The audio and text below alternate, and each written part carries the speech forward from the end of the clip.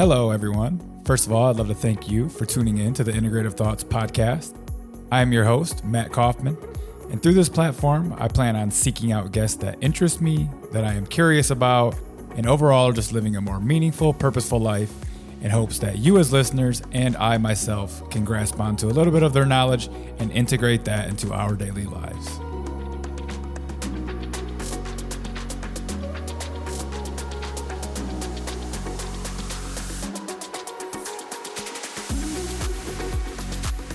Are you having trouble losing weight? Do you get extreme food cravings, especially at night? What about the inability to lose weight even when you cut calories and do a lot of exercise? I know I fell into this category for pretty much most of my life. It's actually probably not even your fault. You most likely have what's called leptin resistance.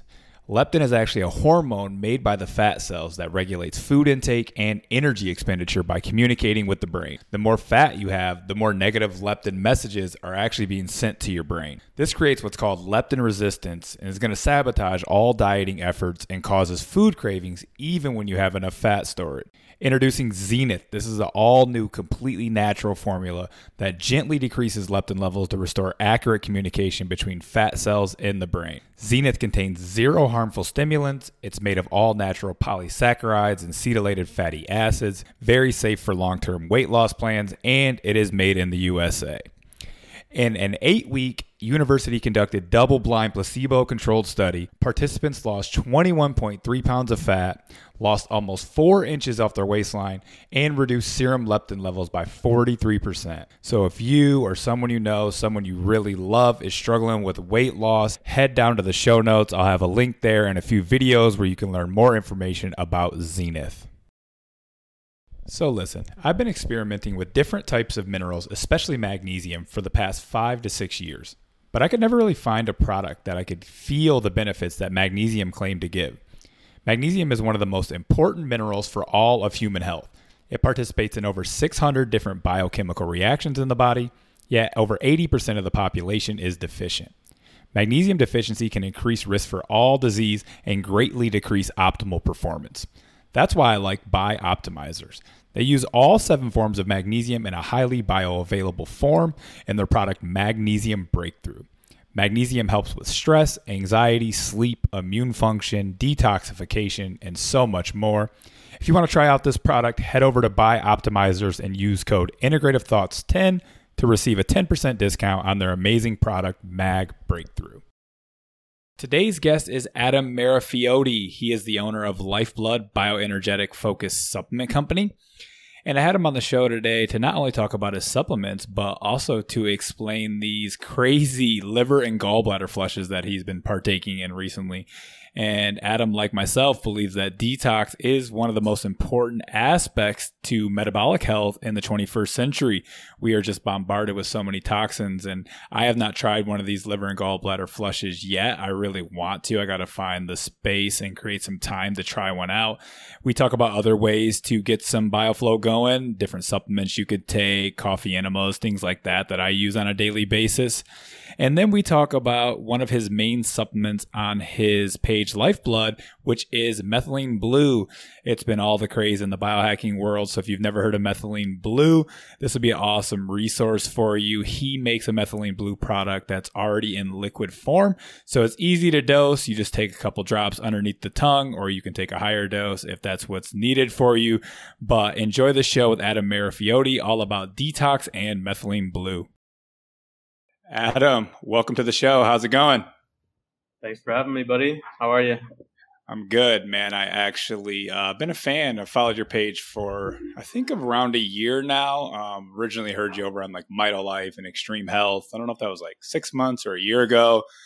And I've actually been playing with some of the same molecules and things that you have for quite a long time. So I thought it'd be interesting to get you on. And I haven't had anyone talk about some of the different vitamins and stuff that you promote on your page. Actually, I haven't done any shows on any of the stuff that we're going to talk about today. So I thought it'd be cool to get you on.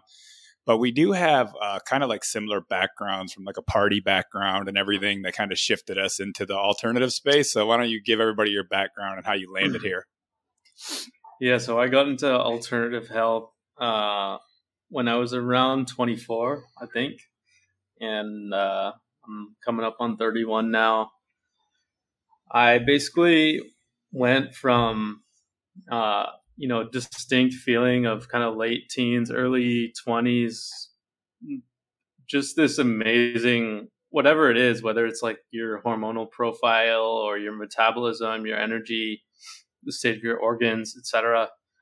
The way things are flowing. I distinctly remember, basically feeling immortal, like like to the point of like almost delusion, where it was like, I know I'm gonna die one day, but I literally don't feel like it. Like that was how I felt, in that time zone. And then I remember basically my feeling, that sort of feeling and everything else distinctly dropping off a cliff and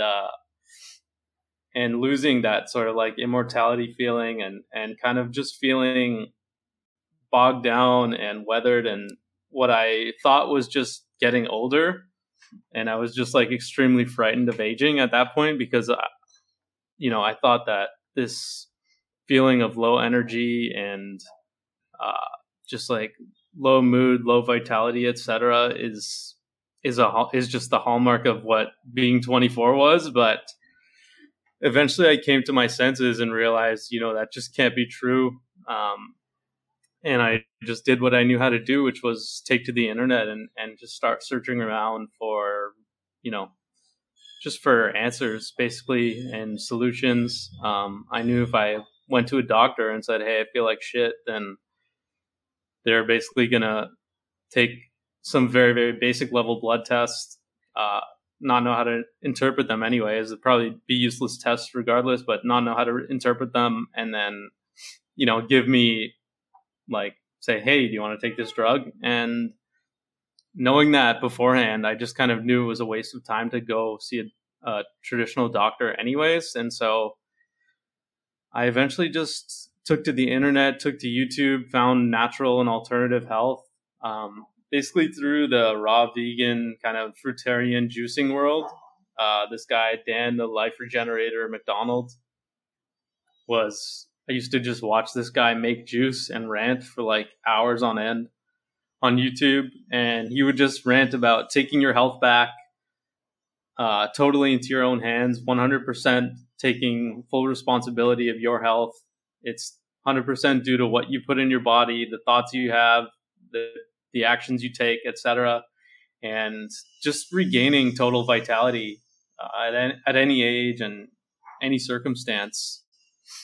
And, his thing was that you can do this through juicing, through live foods, hydration, enzymes, etc. And so I got really deep into that world and started juicing.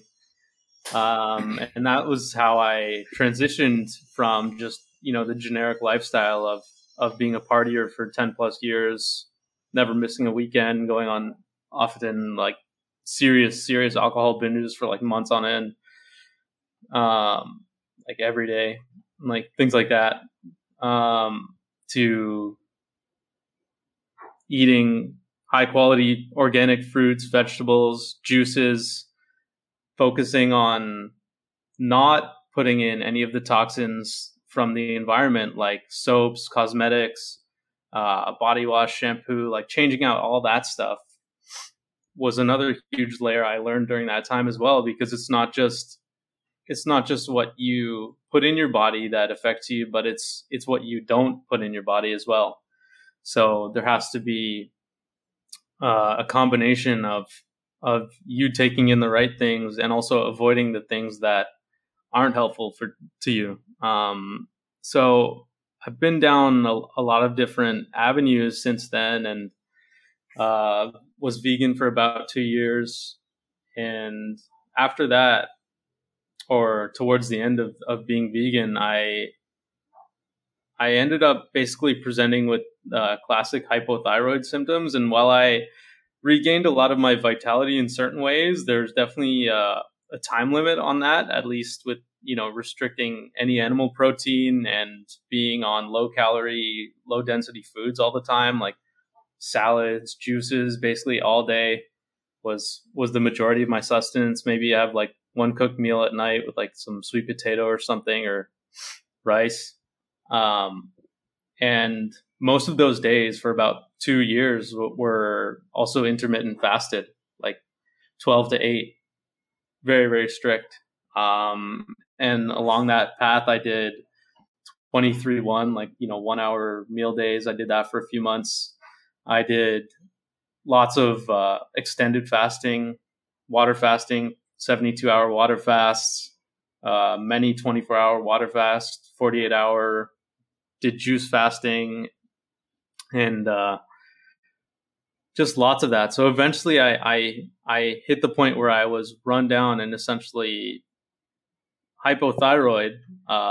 So really, really skinny, low energy, or not exactly low energy, but sort of the low mood, not as much vitality, and always cold, which was like really, really present symptom I had. Was just like in the middle of the summer, my whole body could be cold any time of day. And yeah, go ahead. Yeah, no, we have so many parallels and similarities. I partied all through high school and college, and I kind of lived somewhat of a double life. I'd like do these bodybuilding diets, and then I would like just drink like whiskey and water, right? Like trying to minimize calories so that I stayed in shape, because I was like out trying to get laid or whatever I was trying to do. And like it was such a double life. I'd be like researching health and drinking protein shakes, and then like drinking a fifth of whiskey at night, and it was bizarre. And then as it led forward, I kind of like see where you were smarter than me. Like you noticed the shift at 24, and around then I think I started to use like a lot of cannabis and drugs to power through, Adderall and different things to kind of get shit done. And then had I stopped maybe around the time you did, I probably wouldn't have led into like I had chronic Lyme disease and mold and all this shit, and Epstein-Barr and all this shit I had to work through, because I think I just kept pushing it, right? Instead of like taking a step back and doing things, I just kept going with the Adderall and the drugs and the, lots of cannabis because it was legal in Michigan. And it was funny. I would do the same things. I would literally like, I wasn't vegetarian at first, but I would start doing these like 3-day juice fasts. And then when I really, really started to feel like shit, I was like, you know what? I got with my wife now. She's my girlfriend then. She was like off and on, like pretty much her whole life vegetarian. So I was like, you know what? We went shopping one day. I was like, I just feel like shit. Like I'm just going to like buy all this vegetarian food. So then it's funny. You get sucked into like cheese pizzas and shit sometimes and stuff when you're like being vegetarian. Like I would be like mostly healthy, but then sometimes you could only eat like French fries and shit.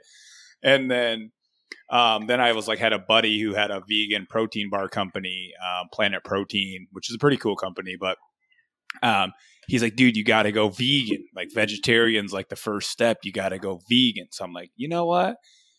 I'm going to go vegan. So then I did that. And it was like a 6 months of vegetarianism and then like a year of veganism. And towards the end, I had like you did, just hormones were out of whack. I was like lost all my muscle. I was really bloated from eating so much like raw, like salads and raw tofu and just like all this crap that I actually did feel pretty decent in the beginning. And I think that's why most people stick with it. But there's like a Goldilocks phase there where like it's probably super good for like cleaning you out or some form of like detox on the system, maybe for like, 1 to 3 months or something like that. Some short period, you can probably see some benefits there. But then there's the law of diminishing returns on that diet, especially veganism, where you're not even having like the eggs or the cheeses or the dairy. And I think you can kind of start to see some issues come pretty rapidly. And that happened with me. And then I had to go back to the more like paleo style diet once I quit that. And I've tried keto and carnivore and all the other shit, but pretty funny how the similarities there. Yeah, I agree with you. Like I do think I definitely achieved a benefit by like going through that juice phase and stuff. But like you said, like I said, there's certainly a time limit on that, and it's about, I think the important takeaway lesson there too is like when you're going through these different health phases and paradigms and stuff, when you watch something work for you, you have to really be diligent to not get caught up in that and to not box yourself in. So people will will take on a therapeutic lifestyle intervention, diet, protocol, etc., watch it work for them in a very short period of time, and then all of a sudden they'll begin to identify with that diet, protocol, lifestyle, etc., not realizing that it's actually a therapeutic intervention and not meant to be a long form lifestyle. So one huge lesson I learned going vegan, and how much it actually sucked getting out of veganism, because having identified myself as a vegan, socially and everything else for 2 years, is having to leave that was really painful and annoying. And so I learned the valuable lesson of, okay, I'm never going to put myself in a box again of I'm X or Y. And it's about taking the benefits from certain protocols, interventions, therapies, etc., and still keeping yourself open to one, having just a very, a more sustainable lifestyle in general, where you're not, let's say you're not 100% detoxing all the time, or you're not on 100% restrictive diet, you're not only carnivore, you're not only vegan, etc., only keto, but understanding there's value and use in all these things, and we can incorporate them. It's our ability to use our brains and incorporate them, acutely for benefit. Yeah, I agree. The it seems like the vegan camp's kind of the hardest to get out of. You begin to that's all who your friends are, and you go to these vegan meetups. And I don't know if you follow her name's Rewild Carly Rose on Instagram. She my friend Carly Rose, she's got 100,000 followers now. She kind of blew up, but she had 30,000 followers she built for 7 years on this vegan no waste lifestyle, right? And I had her on the podcast to explain it all, because she kind of had to reach out to me. And, when she started wanting to eat eggs and meat again, and I was, telling her you need to, she hadn't had a period in over a year. She's thinking that CBD was going to fix it and shit. And it was a rough transition for her because of the following that she had grew. And it's funny because now that she spoke her truth and she's eating liver on Instagram, raw liver, and doing all this animal based product stuff, she's blew up even further. Now she's got almost 100,000. So it was super scary in the beginning, but it's weird when the boxing yourself in is so problematic, and I've boxed myself in keto and carnivore and vegan. I think I've boxed myself in every single camp that you could pretty much box yourself in. And now I'm listen, there's going to be certain diets that work for pretty much a certain subset of the population. And if that works for you, then keep grinding it out. I'm just always if you feel great, then do it. I do think that the veganism does seem to experience the worst health outcomes. I think even vegetarianism could go further than that. But for the most part, it's whatever. If you're thriving, bro, girl, whatever, do your thing. Yeah, and each person needs to, it's valuable in itself to go along this journey and discover things for your own, for yourself. I think it's just a valuable aspect of this life we have here to even be able to make mistakes and go down the wrong path, and then find the right one eventually, or a better one. It is part of the learning experience of life to go down these different pathways, right? And sort of bring ourselves up. To have someone else just sort of be pulling you around all the time, or telling you what to do, or you're just blindly following XYZ person, or you don't try anything at all, right? All of those, I think, are worse off. Yeah, I totally agree. I listen to, so many different people's podcasts, and I think the one problematic issue with people who get stuck on one health guru is they don't really listen to their intuition, right? Every health podcast or guru, you can attain a little bit of good information from them. But if something that they're promoting, a supplement, you try it or whatever, and it doesn't resonate with you, just because they have all these testimonials on cod liver oil or whatever it may be that these people are taking, and you take it and you feel like shit, well, then use some discernment and say, well, maybe that's just not for me, or not for me in this moment. everyone's so different. And the problem is people, one, like you said, don't experiment. And two, they don't listen to their body when they start trying things. Yeah. Yeah. And there becomes the problem of like, they think they're being sort of critical thinkers by watching these people or, following the advice of certain people that are like alternative. And they think that just blindly following that person alone is like their version of critical thinking. But, it's really not that way. And you still need to take in alternative opinions and stuff. And you still need to sift through them yourself. And there's no replacement for your own discernment and for your own critical thinking and application of certain things, and then experiment and then change and then tweak things one at a time. And you can't avoid that process of of self-adjusting and going through everything yourself. Yeah, I 100% agree. I think all of the reason this podcast even exists is because I tried so many things to get healthy with the Lyme and the mold and all the parasites. And, I just had to keep trying and listening and researching, and had so much brain fog that it was like never ending. And that's pretty much what I talk about on this show. That's the only reason I have any form of knowledge. I'm not any expert in anything. I've just experimented a shit ton. And so from there comes some form of value for somebody, I think. But why don't we dive into kind of, before we get into some of the other stuff, what happened when you started eating the animal products again? Felt a lot better? Yeah, definitely. So like I was saying before, I was on a very low calorie, just low nutrient dense food diet with like tons of salads and juices and little amounts of cooked food,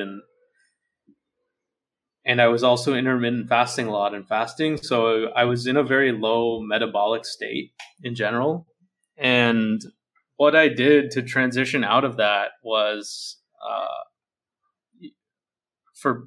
for whatever reason, I mean, I'm so glad I did it this way. I transitioned very, very slowly. I guess I just kind of knew that I had to take things one step at a time. And I hadn't eaten breakfast in like 3 years. So the way that I started introducing more caloric density and more animal and any animal foods into my diet was first simply by just adding one hot chocolate at night. I would just make a hot chocolate with real milk. I didn't even drink, real milk much as a kid. I didn't like milk ever. So I was basically on like no dairy for years and years and years. So I added this hot chocolate in, started having it every night, just, cacao powder, maple syrup, and milk. And then eventually over the course of a month or two, I started to add eggs. And I think I was just adding eggs, I don't know, in one of my meals, maybe my dinner or something. I was having like rice and eggs. And then eventually I started to add in breakfast. And after that, I added in red meat. So I started eating like ribeyes. And towards the end of my vegan phase, I was definitely feeling, not only was I sort of like weak and gaunt on the outside, but I was definitely kind of like emotionally and behaviorally weak. And I was feeling way more, emasculated, I guess. Like, I don't want to say effeminate, but I guess just to make it easy to understand, I would say I was pretty effeminate. And after eating red meat, like just taking down like 10, 15 ribeyes, all of a sudden something just changed. And it was like a light going off. And I just looked back at myself, my previous self, and I was like, wow, what was I just doing like 6 months ago? Like, I can't believe I was behaving that way. And all of a sudden, all these things started to just make a lot more sense to me, behaviorally, socially, looking at myself in the mirror, etc. Things just, I just was able to see things more in a clearer way than I was able to before. And I can't really explain a specific feeling or what that really is, but even just being able to dissect, news events and like being less manipulable.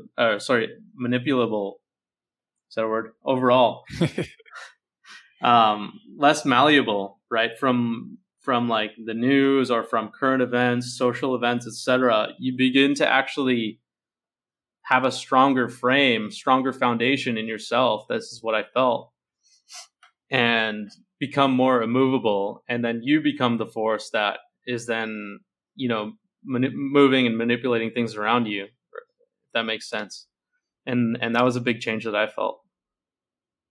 Yeah, no, I feel the same way. I felt like the veganism world's kind of weird because you start diving into plastics and zero waste, and you start to really actually realize a lot of the terrors in the world. Before, when you were just eating kind of whatever, you didn't really care, right? I would just buy like organic chicken and just for protein. And then I started, when you get in the vegan world, they're talking about all these different like horrors of the world, and of course they're there, but they seemed a lot more triggering when you were vegan. And I think animal products can give you the nutrients and amino acids and things you need to be a lot more grounded to process that information in just a more productive way. Like, of course, there's a lot of bullshit going on in the world, but you can't let that affect you 24/7. You have to have, like you said, a good framework and be able to look in the mirror and say, this is what's happening. But also all I can do is change the people around me and try to get a better outcome within my little community. And hopefully that sheds forward and has a trickle effect on the people near them and things like that. Yeah. Yeah. And exactly. And I think, to live in accordance with nature, with God's law, the creation here, you can find a lot of that going vegan, and just, even understanding that just the beautiful cycle of the way things work here. Fruit falls off the tree, is ready for you to eat. It's colorful. It's inviting to your eyes. You eat it. It tastes good. Because it's nutritious, it tastes good. And there's a seed inside that you can plant, and then, the cycle continues, and there's no waste involved there, and everything is in perfect harmony. There's some aspect of that's excellent, and we should take in parts of that and be able to integrate it into, a lifestyle where we're also eating animal foods and taking care of animals, which take care of the land. And there's that beautiful cycle there as well. And then the animal foods give us the strength, the power, and the mental acuity we need. For instance, I don't think I could have been a leader of anything or a builder of anything, whether that's a business or a community, etc. In my vegan, where my vegan physiology was at, I don't think I could lead. But now I lead naturally in many ways, just because that's how it's working. That's how it's flowing through. Yeah, that's absolutely amazing. Cool. I feel the same way about animal products, and that's why I preach about them quite a bit. I want to shift the gears here because you've been doing something that I find really interesting. I've been doing coffee enemas for quite some time, and I'm big into the detox world, having basically being pushed into that direction with all of the like heavy metals and lime and stuff that I had to remove. So I kind of got into coffee enemas a long time ago. But you've been doing these liver and gallbladder flushes. Can you explain to people like what exactly that looks like? Why would somebody be interested in a liver gallbladder flush? Yeah, 100%. This has been a big passion of mine lately for the past, year, let's say. And yeah, about a year now. So what the liver flush is, it's based on a protocol by a guy named Andreas Moritz and also Hulda Clark. They both have books on it, I think. I know his book. I haven't read hers. What it is it's a protocol that helps you flush out.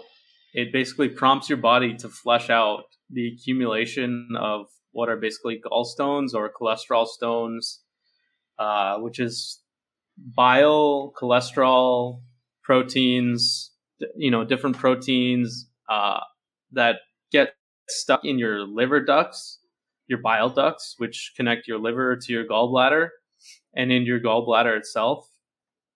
And it's these compounds form, like the bile, the cholesterol, etc. They form because your bile isn't flowing properly. So it's being inhibited, the flow, by, if you're like me, drinking tons of alcohol for 10, 15 years, like tons, just that alone will do it. 100%. Huge damage on your liver, huge impeding the bile flow. And then on top of that, you add eating, tons of PUFAs, fast foods, seed oils, all types of preservatives. Like, if you had to do an audit on the things you ate when you were like 1 to, I don't know, 15, 20, whatever it is, if you had to do a serious audit and look at everything, if there was a way for you to just like see everything all at once, you would be horrified, right? I would be horrified. You'd be horrified. That goes for probably a lot of us, probably most of us. And so all those preservatives, all the packaged food we ate, all the processed, frozen, this, that, cause impeded bile flow as well. You have estrogen dominance. You've got environmental chemicals, so things like industrial chemicals that are in soaps, your shampoo, body wash, every hand soap you use for the first, until you switch natural, 20, however many years it was, all the cleaning products that are sprayed around your house, paints, drywalls, you name it, right? All these industrial chemicals slow our metabolism down. They slow all of our bodily functions down. And when the bile flow gets impeded is when these chemicals like bile and cholesterol and stuff, they start to congeal and they basically form stones. So that's what gallstones are essentially made of. And they get stuck in your bile ducts and in your gallbladder. So the protocol consists of a few days of very simple prep. And then on flush day, you stop eating around 1 p.m. and you drink a series of Epsom salt water drinks, which are to dilate the bile ducts and to act as a laxative. And then at night, you drink olive oil and lemon juice, and that stimulates basically a huge release of bile, because bile releases in our body to digest fat. And so that's why it's so important, because it helps us assimilate fat soluble vitamins and to digest our fat and our food, etc., that we eat. So the olive oil and lemon juice stimulates a huge release of bile, because you're drinking about half a cup of olive oil. So your body's like, okay, I need to digest tons of fat all at once. So it releases basically like as much as it can from your gallbladder and your bile ducts. And then with the Epsom salts, as a laxative, you're basically removing all that stuff through the number 2. And you do that all through the morning and the next day. Wow, super interesting. I've seen your post where you kind of showed the pictures of the gallstones and things like that. So how many of those have you done, and what has been your experience on as far as like the benefits or the effects you've seen? So I've done, I think I've done 7 now, and I've passed tons of stones. Like, there's a lot of them that are like pebble sized, like very, very small, and you will be releasing like thousands of those. And then larger ones, there's like medium sized ones, like the size of chickpeas, size of maybe 2 chickpeas put together. And then there are even bigger ones that I've passed that are just like the size of my thumb easily. It's crazy. Like, just crazy to see the things that we have that are impeding our life force and, our body's overall function to come out of you. And the benefits that you see, from removing that is,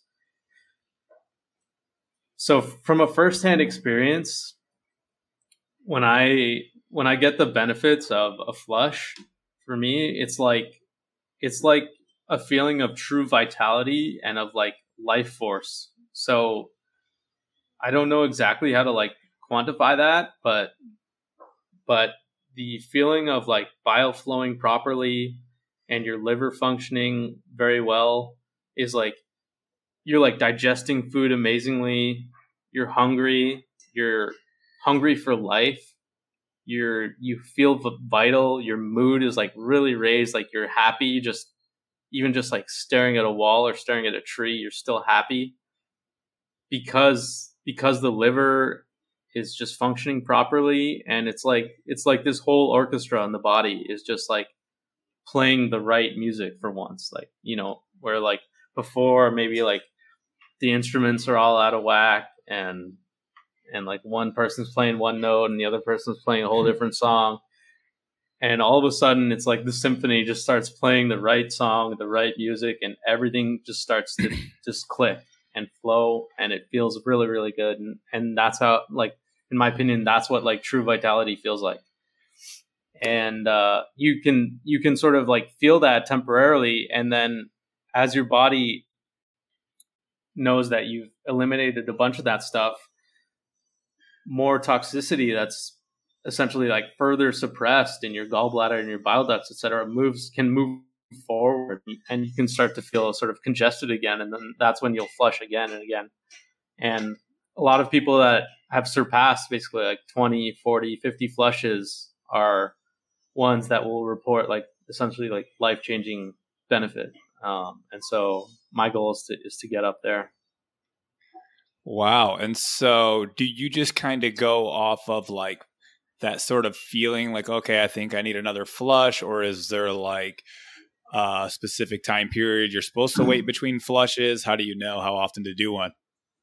Yeah. So this is like, it's not totally uncharted territory, but there's no studies done on this, right? There's no science on the liver flush. So what we're dealing with really is real people with real experiences, and we're all learning from each other. In the book, the Andreas Morris book, he says to do one once a month, but we have like this kind of small community of experienced liver flushers, and I have a friend, his name's Adam as well, and this guy I think he started flushing after me, and he's surpassed 60 now, and I've done 7, right? So he's doing them like once a week, and you have some of these, I have a friend, Marta, and she was chronically ill for a long time. She's reversed a lot of that, but she's done 150. And so they're doing like 3 flushes sometimes in like one series. They're doing just crazy stuff. Basically just,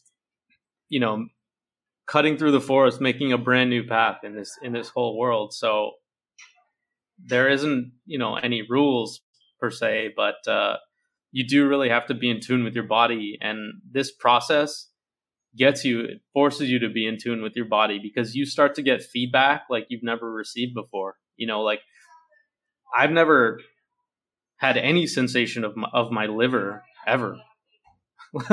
Like it's just been so suppressed that I haven't ever felt what liver, good or bad, is like. It just, for me, it was just, I drove it into the ground and that was it. And my body just kind of suppressed that for a long time. And then we've been slowly regaining vitality over the past 6-7 years. But you start to feel very, very vivid feedback. And especially when you feel the highs of like just like high, like crazy bile flow after a flush, then even like moderate lows start to feel a lot lower, because you get used to a higher standard of living, right?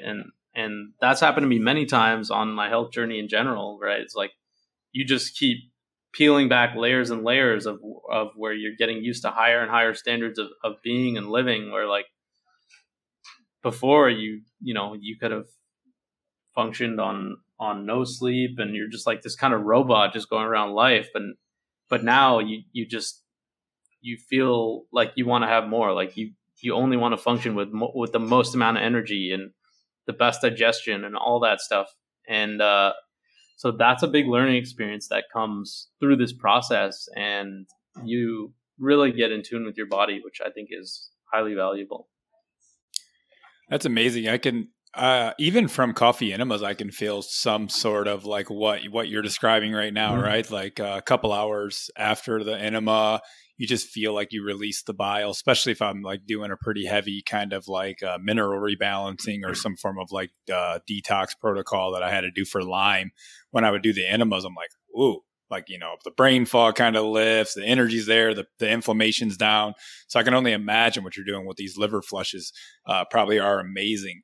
I know people are going to maybe ask me if they listen to this episode, is there just like a PDF they can read to kind of get a quick rundown on how to do a liver flush, or would you suggest reading the entire book? Because some people like just want to know what the fuck to do, and then some people want to like actually want to read the entire book. There's always two camps. I can send you the PDF. There's like a link to it, and they can go right to the chapter. It's like, I don't know, chapter 9 or 10 or something, and they can just read that one chapter, and it basically just outlines the protocol. I have it listed very basically on my Instagram profile. But okay, we'll send people there, and also if you want to send over that PDF, I'll link it in the show notes just so it's easier that way, I guess. Yeah, exactly. And coffee enemas I'm a huge fan of, and those release bile like in a really great way as well. So if someone didn't want to do the flush, I would say like do coffee enemas, do castor oil packs, take bitters, get on maybe some like enzymes, some ox bile. Tudka is awesome, and there you have more like a I guess like a more gentler liver detox, but still quite effective. It's not you're not gonna get the same results as doing this intense flushing, but with coffee enemas, especially like, and the rest of the stuff in Tudka, you're gonna get a really at least a very good result from staying consistent with that stuff. Yeah, you kind of just named like all the things that I haven't done a liver flush, but I was interested in picking your brain on it. And because I do the ox bile, because I'm on a kind of similar, I know you might have, you listen to Mito Life, I know, so you might have heard the Clark Engelbert episode, the HTMA practitioner. So I've talked to Clark quite a few times and have his number and everything, but I work with a different practitioner, but they're like the same kind of camp, Paul Eck guys, and do mineral redox. Stasis? Yeah, redox. Yeah, yep. That's my practitioner. He's great. Cool. He has me on the ox bile with every meal because of the minerals will help to detox the metals. And so I was like, I'm on ox bile. I do the taurine, which I want to jump into next, and the glycine. So kind of you named all the things that I'm kind of doing, and then the coffee enemas, but I haven't tried the actual liver flushes quite yet. But yeah, if you've never had a HTMA done by someone like Clark or Redox, it's super eye-opening comparison to an HTMA I've had in the past. Like the way that they analyze and interpret, being like the Paul Eck guys, like it's super, super different in comparison into how a normal person would read it, in my opinion. Yeah, I love that they are bringing in more nuance to the conversation and like understanding mineral metal antagonism and stuff is, basically with like magnesium and stuff. I like wrote about that a long time ago, and but these guys are like bringing it to the next level, which is super awesome. Yeah, he actually he had me taking, even though my magnesium was low, I was taking like 5 caps of this Bioptimizers product, which I love Bioptimizers. I've had them on the show multiple times, and they're great, and I love that magnesium. And I used to do the magnesium, which you sell, the what's it called, bicarb, and but he actually has me taking 2 caps instead of 5. And so that's like interesting, right? It's like, it's not this type of like replacement theory. It's like, he's like, no, I can bump your zinc up and then that'll, boost the calcium magnesium ratio. So it's really interesting how they like, you would think like, oh, my magnesium to calcium ratio is low, I'll just take like way more magnesium, and he has me taking less. So really interesting how they like have you, there's so much nuance to the minerals and how they affect each other. And so I'm excited to see how the minerals, as I keep retaking tests and how they switch. But Let's jump into, I loved your post about glycine and taurine. Speaking of Bioptimizers, they have an amazing sleep supplement. I just did a show on it last week. It's not out yet. And it's got taurine and glycine in it. And I actually sent the CEO of Bioptimizers your post because I asked him if he had done any research about like bile and bile flow with the mixture of taurine and glycine. And that was actually new to him. So I figured it'd be a little bit of research that he could dive into to help promote his sleep supplement, because that's when you're mostly detoxing, right? It's when you want the bile to kind of dump and get everything flowing, is why you sleep, so you can kind of drain everything. But why don't you tell us why you love like a glycine kind of taurine combo for bile? Cool. Yeah. I'll reach out to that guy for royalties. So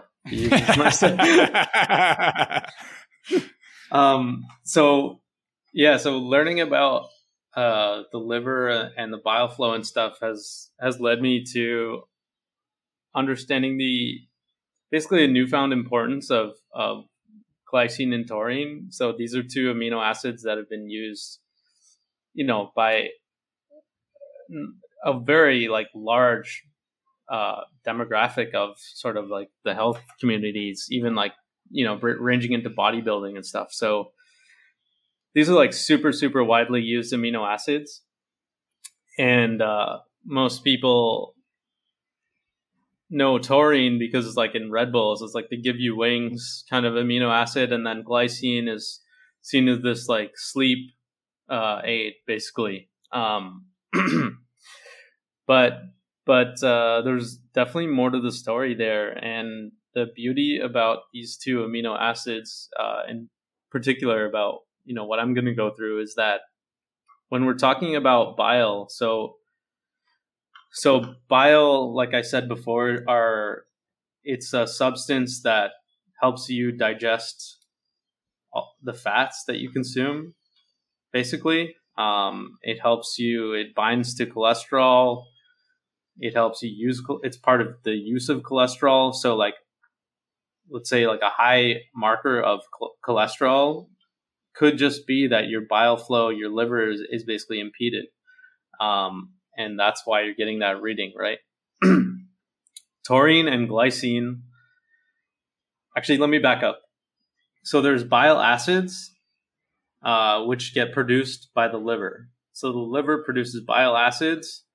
And then from there, what gets formed are bile salts. And bile salts are the final product that actually do this fat digesting and stuff. So you get bile acids that conjugate with amino acids. So the two main amino acids that the bile acids conjugate with are taurine and glycine. And when they do that, they create bile salts. And so like TUDCA, for example, is a bile salt. And the UDCA is ursodeoxycholic acid. That's the bile acid. And taurine is the T. So once you have all of it in one conjugated, that's TUDCA is the bile salt. And that's basically like a detergent. It helps clean your intestine.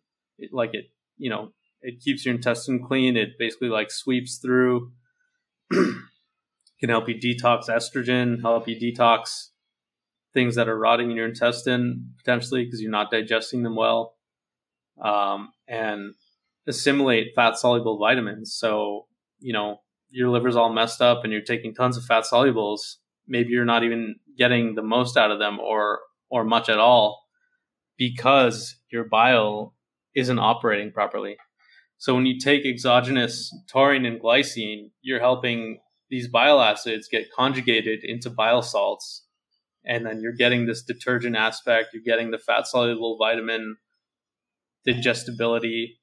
You might improve your digestion because now you're digesting fat better. And then you're going to get, reduced bloating. And then your liver is going to start functioning better because you're moving these bile acids through into bile salts and you're reducing some of that congestion there. So your liver starts to function better. And then imagine the liver functioning better is just a domino effect because of how many functions the liver has. So all of a sudden you're creating glycogen better. So you're using carbohydrates better.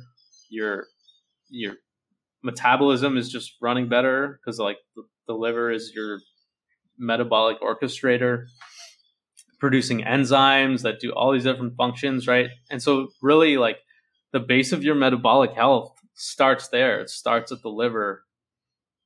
And what we're trying to do is basically keep the energy flowing so that it can do its job. And taurine and glycine basically help greatly through that process there of forming the bile salts.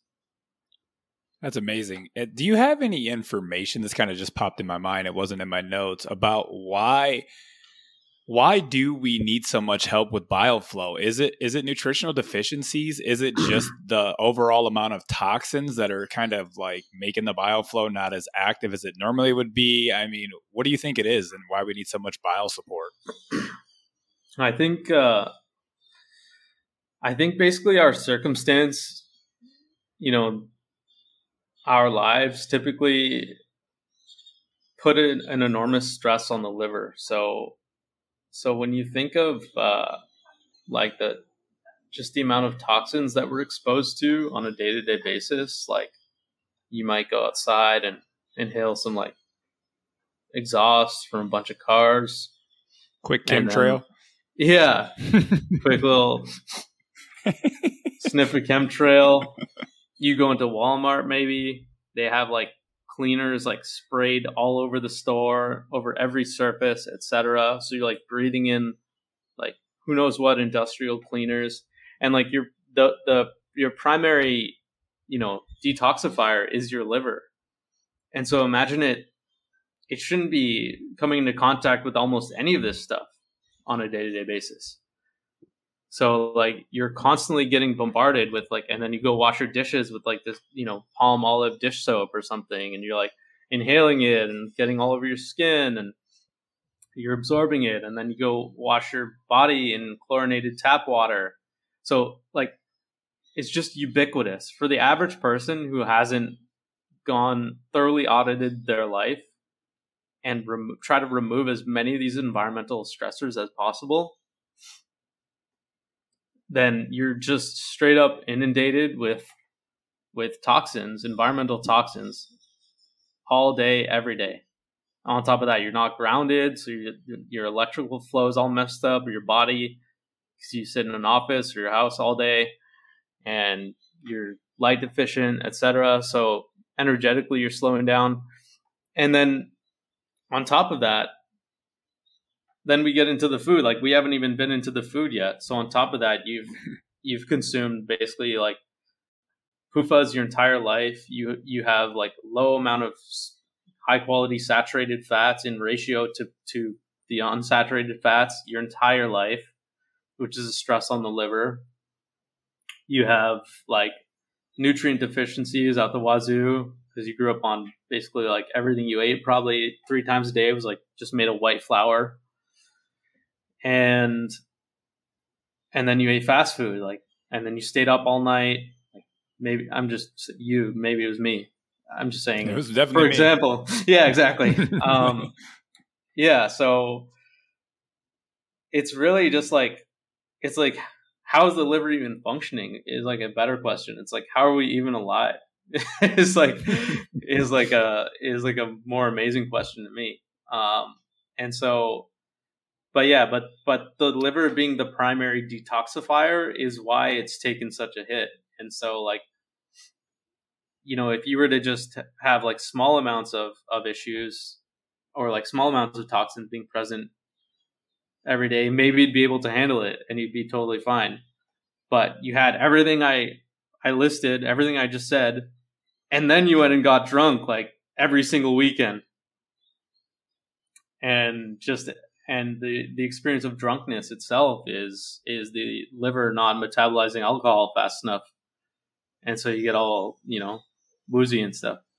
So really what we're dealing with is just like extreme liver toxicity, like to the max. And that entire, thing that I've just illustrated is, I guess, what impedes bile flow.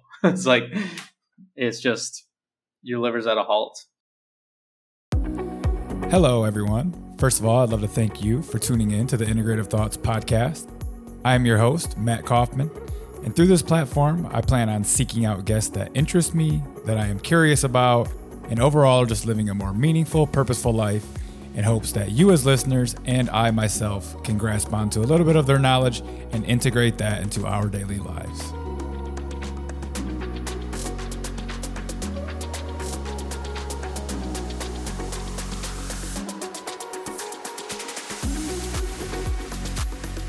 Yeah, it's just insane. I always actually say that to my wife. Like, it's actually more amazing that I'm actually alive and somewhat healthy than it actually is that I still have a little bit of brain fog, you know? Like, I'm like, what I did to this body was just absolutely insane. Stay up on drugs for 2 days straight, and just like then you start getting into seed oils and you go, fuck, dude, I don't think I ever ate a meal that wasn't seed oils for Exactly. 30 years. Like, it's insane, dude. It's crazy. I want to circle back around to the Tudka. So, because I just take the regular taurine that's in the Bioptimizer sleep supplement. Why do you like Tudka more than you like just a regular taurine supplement? My buddy loves Tudka too. Yeah, taurine is great. But taurine has benefits beyond just it being used as a bile salt or for the creation of bile salt. And so you may use, your body may assimilate a lot of that taurine and use it for many different processes. When you're taking it as Tudka, then you are taking the formed bile salt and it's having that concentrated effect. It's not doing anything else.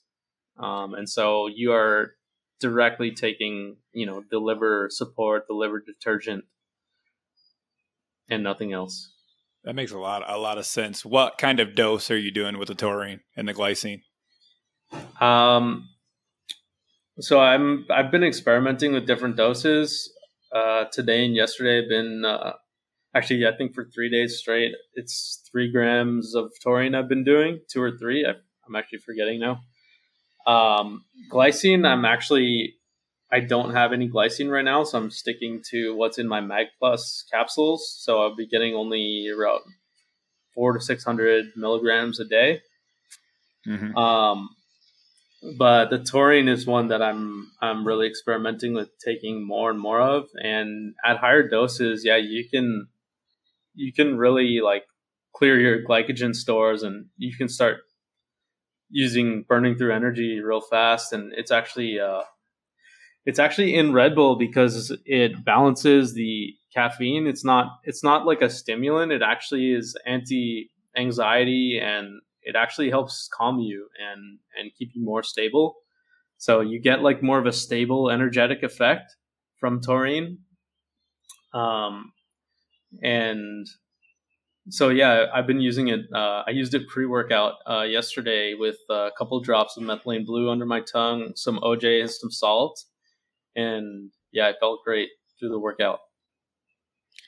Yeah, that's amazing. And I think there's 3 grams, if I'm not mistaken, in that sleep supplement of each glycine and taurine. And right. that sleep supplement is there's some other stuff in there too, like a little bit of zinc, magnesium, some active form of B6, a couple things. But right. That thing is, they sent me a free bottle and I haven't quit using it since. I haven't missed a day. Right. I was like, let me buy like 5 more of these. It was actually amazing for sleep. And you just actually brought up something where I want to shift to for the rest of the show, because I've been doing methylene blue for quite some time. And what I was doing for the longest, and I still do that, is to just buy like a bulk of the like pharmaceutical grade powder and then just mix it up myself. But I know a lot of people don't want to go like into mix it up. How many milligrams is each drop? And you have it kind of already easily in a form for them to just buy it in a bottle, and it's already dosed at, I believe, 1 milligram a drop, if I'm not mistaken. But why don't you tell us what made you go down the methylene blue rabbit hole and what methylene blue even is? Yeah, it's 0.5 milligram. And so methylene blue I found a few years ago. I guess it must have been almost 4 or 5 years ago now. Time's flying. And I initially found it as, just going through maybe the repeat forums or something like that. And I wanted to just try for myself. Seemed like it had awesome benefits for the metabolism and as a nootropic. And so I began taking it, and just researching it more. And I found just so many tremendous benefits that it had, to the point where I was like, this thing is too good to be true. Like, it benefits the metabolism like immensely. It's like basically like anti-poison of all sorts. Like, it's literally like anti-pesticide, anti-carbon monoxide, anti-shock. Just like any poisoning you get, it's beneficial for, because of the nature of that. And I remember feeling just like this super super heightened state of being, like to the point where like my quality of life was just improved. Like, from taking Methylene Blue, I just experienced a higher quality of life, and that just raised the bar. Like, boom, that's my standard. So I was researching to start my company, and I really just wanted to make like a magnesium bicarbonate product. That was like number one thing I was looking to do. And I found a way to basically be able to distribute, like sell Methylene Blue to more people, get it in more people's hands. And I said, like, I have to do this. I looked around for safety. Like, I was like, there's got to be a catch here. Like, this thing, maybe it's unsafe or something. And I looked and looked and looked. It's extraordinarily safe. Like, there's one contraindication with SSRIs and one enzyme deficiency disorder, very rare. And otherwise, it's like extremely safe. And from then on, I knew I had to sell it, and I had to basically bring it to the public. And that's what I did. So, I mean, if you want, I can basically go into what it is and what it does, or if there's any specific you want to hear about it. Okay. Yeah, go ahead and tell people. I know what it is, but go ahead and let people know what Methylene Blue even is. Yeah, so it's a synthetic compound that actually comes from the textile dye industry. So it's a blue dye. It's synthetic, made in a lab, and it was used first for biological staining in like tissue samples back in 1876. So it's actually the oldest synthetic medicinal compound that was ever used. It's the very first one. And it was used by a German guy named Paul Ehrlich. He was using it for biological tissue staining when studying patients with like certain infections, and he would basically find that these infections, these tissues would essentially totally regain their health after he would stain them, which he just wanted, he was basically just trying to stain them for color for identification purposes. And he was basically witnessing these tissues just be brought back to life. And so that is the foundation of what Methylene Blue does. It basically breathes life back into tissues, and it does that through the flow of electrons. So Methylene Blue is considered a redox agent, which means it can accept and give electrons as need be in the context that it's in. So let's say, so oxidation is when something is losing electrons. So you have a molecule in your body, it's being oxidized. It's losing electrons. Methylene Blue can come in and give its own electrons back to that thing that's been oxidized, and then that molecule, that tissue, etc., basically comes back to health, comes back to life. Vice versa, if something is reduced or it has too many electrons, Methylene Blue can take on more electrons. Just, I guess, because of the way the molecule is, it can take on more electrons from that thing that's basically has too many. So it has this effect where it's like an amazing like center forward or something in soccer, like a center midfielder, where it can pass the ball and receive the ball and pass the ball back and receive the ball, until basically your body can score a goal, which is like achieve good health. And it does that through the electron flow. So it helps your body. What your body does when it's creating energy is it runs through a process in your mitochondria called the electron transport chain, and it's basically just like in your cells. There's like, just in a very basic level, there's like electrons flowing through this like chain, they call it, and that's where oxygen is being sort of used and breathed, and oxygen becomes water through that process, and heat and water create your structure, which is you, and structure and energy are basically intertwined. They exist together, and that's why Ray Peat always talked about energy and structure, because they are one and the same. And so this process of energy using oxygen into water and heat, that can get impeded basically by pesticides, by toxins, etc. What those things do is they block the electron transport, and therefore they impede your body's producing energy and producing structure. So what methylene blue does is it's basically like a shortcut. So where oxygen where oxygen is being blocked from taking on these electrons through this chain, methylene blue is basically able to step in and do that process without oxygen, being involved. And so it reinvigorates the entire energy process throughout your whole body. It's not a specific action, it's not going to your nose or your toes or your freaking fingers. Methylene blue has this amazing whole body effect, and it's able to reinvigorate tissues that basically it goes where it needs to go and reinvigorates those tissues from an electrical perspective.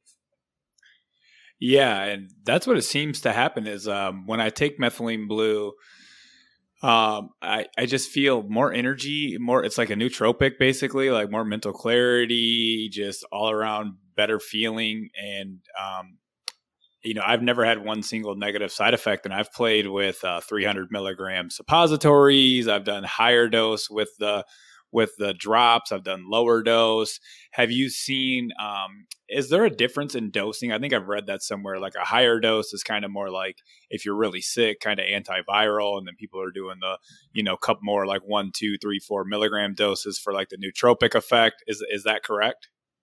Yeah. So with taking methylene blue, I just think that more isn't always better. It just, even in my experience, like sometimes even a lower dose will have a greater effect on me. I don't know why that is exactly, but that's just the way that it seems. And a lot of people I talk to and, things that I've read suggest similar stuff. And so there's a bit of, I guess, nuance we can go into with dosings. Like some people like to add it to water and just drink it all down, and other people like to take it under their tongue. And so when you're taking it under your tongue and letting it absorb through the gums, you're getting a more direct entryway into your bloodstream by letting it sit there, versus when you're bringing it down into the digestive tract, it has to go through the stomach and then essentially be absorbed through the intestine. And so you may not absorb as much, or it may have more of a effect on cleaning the gut or helping the gut, versus when you're taking it under your tongue, it's going to go right into your bloodstream and then be delivered essentially through the blood to X or Y tissue. And the reason it has a nootropic effect mainly for most people is that the brain uses, a quarter of your entire body's oxygen and about the same in your glucose. And so you're really like the highest demand for it is in the brain. Is if the oxygen flow is impeded and whatever, the highest demand will be in the brain, and therefore you'll feel it more as a nootropic versus, your knee or something. Like my knee feels amazing. Um, and so for me, even drops as low as 2 milligrams, 1 milligram, even, which is like 2 drops, 4 drops, up to, let's say, 5 to 10 milligrams. Those to me are like very effective doses for day to day, focus, energy production, mental clarity, improvement in day to day motor abilities and that kind of thing, and just overall cognition and stuff. So I stick to those doses. You can try more, obviously, but then it gets into clinical dosing, which is like, if you go to a hospital and you're severely poisoned, let's say with carbon monoxide, they will then introduce a dose that's like 1 milligram per kilogram of body weight, up to, let's say, almost 4 or 5. So that would be like clinical dosing. And clinical dosing is well studied, and it's safe as well. But the way that, remember earlier in the conversation, I spoke about like therapy and lifestyle. That's an acute therapeutic dose. And the goal there is to reverse severe toxic poisoning throughout the body. And so I don't see the need to take, let's say, like those types of clinical dosings on a day-to-day basis if you're not having carbon monoxide poisoning every single day. Hopefully not. Yeah, but it is approved in hospital for septic shock, carbon monoxide poisoning, UTIs, and malaria, and a blood disorder called methemoglobinemia. And methemoglobinemia is essentially like your blood is not carrying oxygen, and that's actually blue blood. And then when your blood has oxygen in it, it's red. Super interesting. And I'm going to try out putting that under my tongue next time I try it, because I feel like that's kind of mimicking the troches that everyone takes. I've never played with the troches yet, but I didn't really think of that. I always just put it in the water. And I know that, maybe we'll get banned for talking about this, but when the thing was going around the past couple of years, every single time that I thought that I had that or maybe had that, I would do some pretty higher doses, like a couple times a day for a few days. And I would be great within like 24 hours whenever I had a bug. But I do think maybe that's definitely not necessary for just a daily kind of functioning, getting some work done and just improving overall energy. Yeah. I kind of have a different perspective, because I don't actually believe in the existence of viruses or that they cause illness. But, whatever does cause this process, the illness process, whether it's energetic in nature or it's a detoxification of sorts or something in between, it's easier to know what isn't than what is. But what I will say is that methylene blue is very, very effective in those scenarios, not because it suppresses symptoms like other drugs or other types of medicines, but it basically reinvigorates your life flow and your body's entire way of producing energy and using oxygen, and then that helps you detox, and that helps you body function. And so people can turn around a lot quicker from these acute illnesses by using a little higher dose. And maybe like what you said is, in a situation like that, perhaps there's a higher demand for a little bit more, and then you can increase the dose temporarily. Yeah, as my wife and I have us doing a couple higher doses, maybe like 60 milligrams or 50, a couple times a day for a couple days, stack it with a little ozone, and then we already have our normal like sauna and kind of healthy PMF mat and things over here anyway. So I'm never really too worried about getting a sniffle or a bug. I don't really find it to be intimidating, or, I'm not washing my hands. I probably wash my hands the least amount of times than I ever have in the past couple of years. I feel like that's such a psyop as well, and kind of diminishes your immune function as well. I wanted to ask you about Stacking methylene blue with some form of like red light therapy. Why do people like to combine the two? They like to do that based on there's quite a few studies where methylene blue is used with certain frequencies of light, and they basically use that to kill cancer cells, to get rid of cancers. Yeah, and really like things like that, and they do it for certain illnesses. But yeah, it's based on those studies, and methylene blue has a similar like. So if we're talking about red light therapy stimulates like the cytochrome C oxidase, which is part of the electron transport chain, and methylene blue can have a similar effect. It does, and so basically it's like a mitochondrial energy flow type of stack, I guess you could call it. And that's, I think, why it's beneficial and used mainly. You wouldn't want to take like a super duper high dose, like an entire bottle, let's say, or like a super clinical dose maybe, and then shine UV, like go in the sun, UV light, because then you can actually get like photo damage that way. But in small doses, it's beneficial. It's one of those things where the dose makes the effect. That's interesting. I didn't know that about the high doses, and that you kind of touched on something else I was going to bring up. If ever someone doesn't have like obviously a super fancy red light panel like I do or whatever, is sunlight still doable? Yeah, absolutely.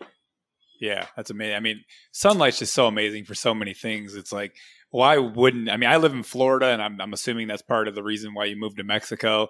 I mean, you went all the way to Mexico, so good for you. But just the sunlight, man. I'm from Michigan. I'm like you, from up north, man. And it's like you didn't even know you had seasonal depression and how much sunlight could do for you until you just moved to somewhere where you can get it year round. It's absolutely life changing. It really is, yeah, yeah. And the light from the sun is like what helps our body communicate with our entire surroundings, right? And when we're shielded from that, forced to stay inside essentially in like our drywalled houses and stuff, I think we lose our connection to real life, and we lose our connection to reality, which is dampening energetically, but it's like it dampens like the light of our of our soul, or like the inner light that like is supposed to shine from us, when we lose our connection to the light, because light is like an information source.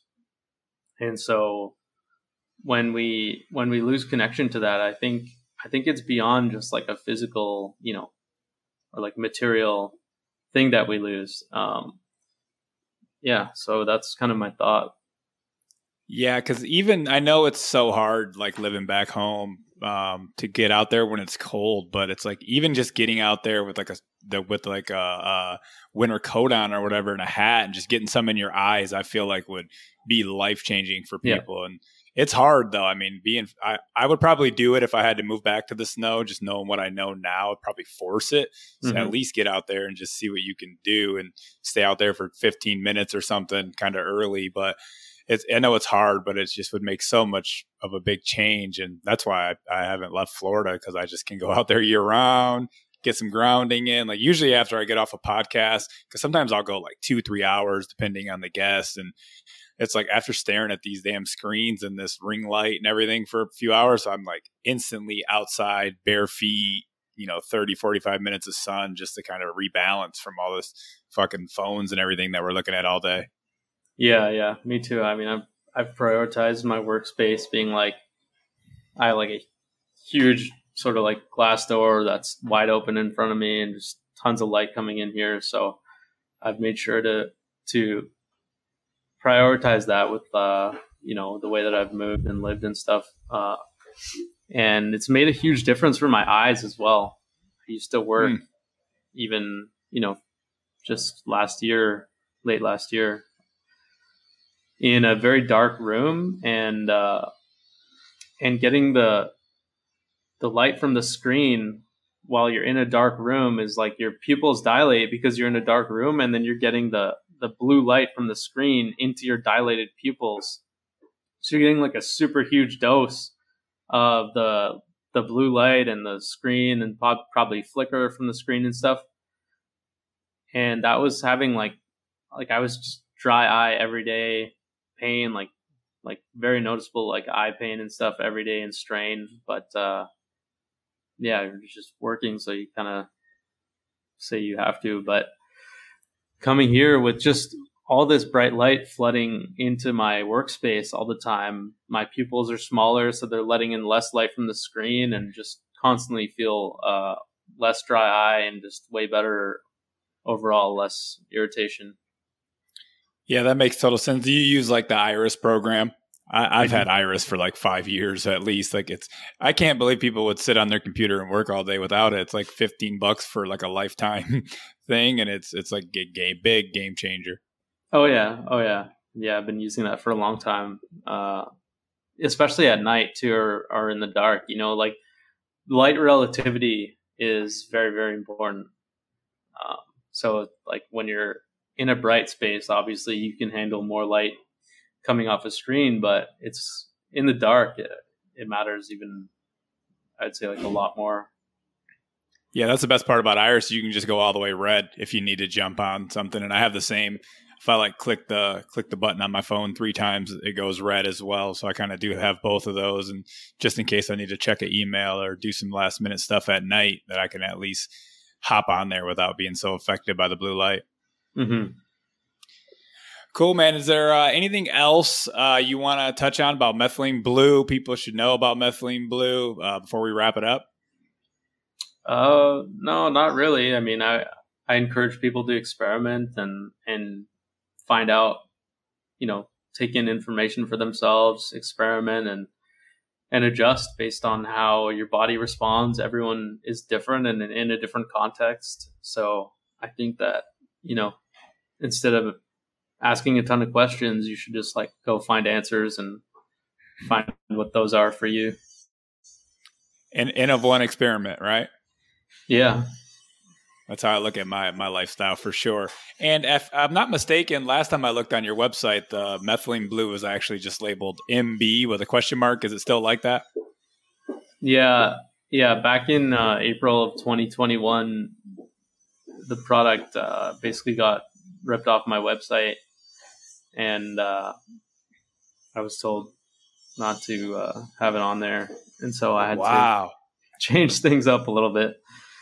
I wouldn't even think that would be legal, that they could just do that on their, especially with so many other companies on their systems. So many other companies promote it. It gets crazy. How are they not getting flagged down?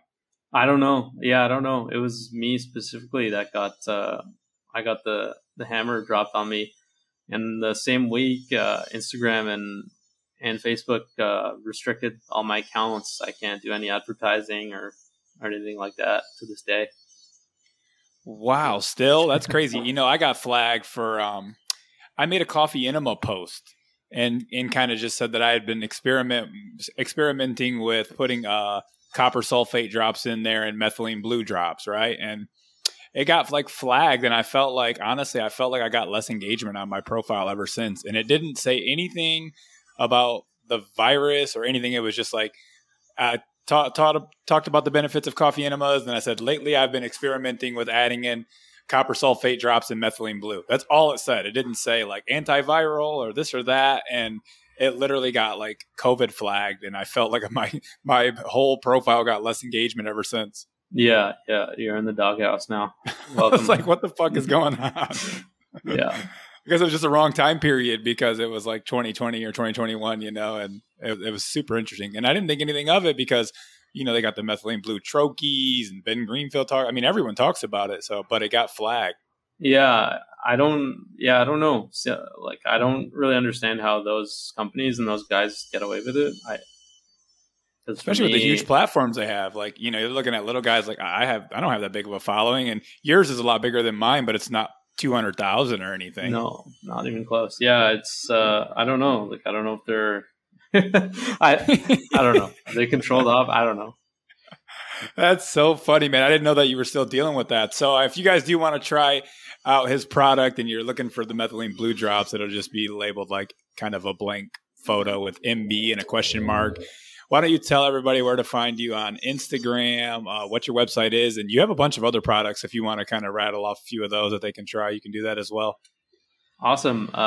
Yeah, my Instagram is Adam Marafioti. That's just all one word. And my business is lifeblood.co. That's my website, lifeblud.co. And Instagram is at lifebloodco. Yeah, and I just sell basically a host of supplements that help reinvigorate the energy process. And I'm branching out sort of this year into a few other things like high quality amino acids and a TUDCA product that I'm working on actually. So I'm really excited about that stuff. I just launched K2 in capsule form in like a lower dose that's like super affordable. And yeah, I just focus on basically trying to get the highest quality ingredients and the best forms of supplements, because a lot of the big companies out there, they have, like really affordable products and stuff, and you can go on Amazon and find a lot of stuff, but often the products are either not effective or the wrong forms of stuff, or they add a bunch of stuff in the capsule that is, weird or just not stuff we want in our bodies in general on an ongoing basis.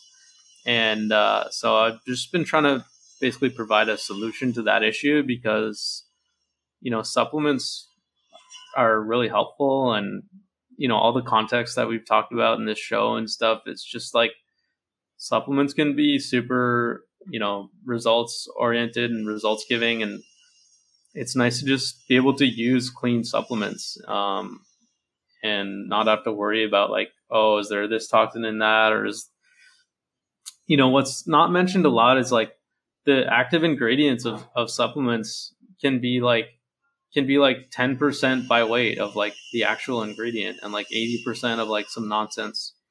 And companies don't have to list that at all. They can just list the active ingredient and you won't know.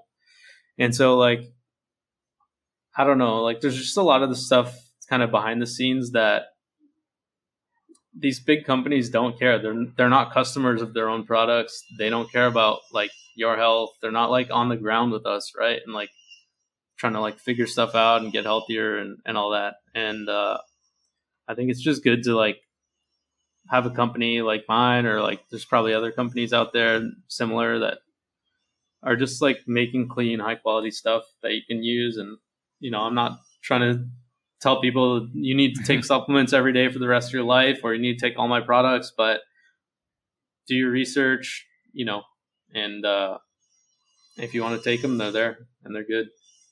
Yeah, thank you so much. And I'm a huge proponent of supplements of some form. I think with the toxicity and the heavy metals and the chronic infections, I think it's really, really hard to get everything you need through just a whole foods diet. I tried that for a long time and it didn't work. So there's multiple, different contributing factors there, as far as like a lot of times I think we don't really seek out help when we kind of just feel off, when we have a little inflammation. We don't really go to try to seek help until we're like crashed and burned, like I was, right? Like Lyme disease, full blown, like brain fog, like wake up one day, like how in the fuck did I get here? Like what just happened? I felt like last year I was like decent, and now I'm just like totally off. But if I look back, there were years of low energy. I was having hip joint pain. There was signals that I just didn't pay attention to.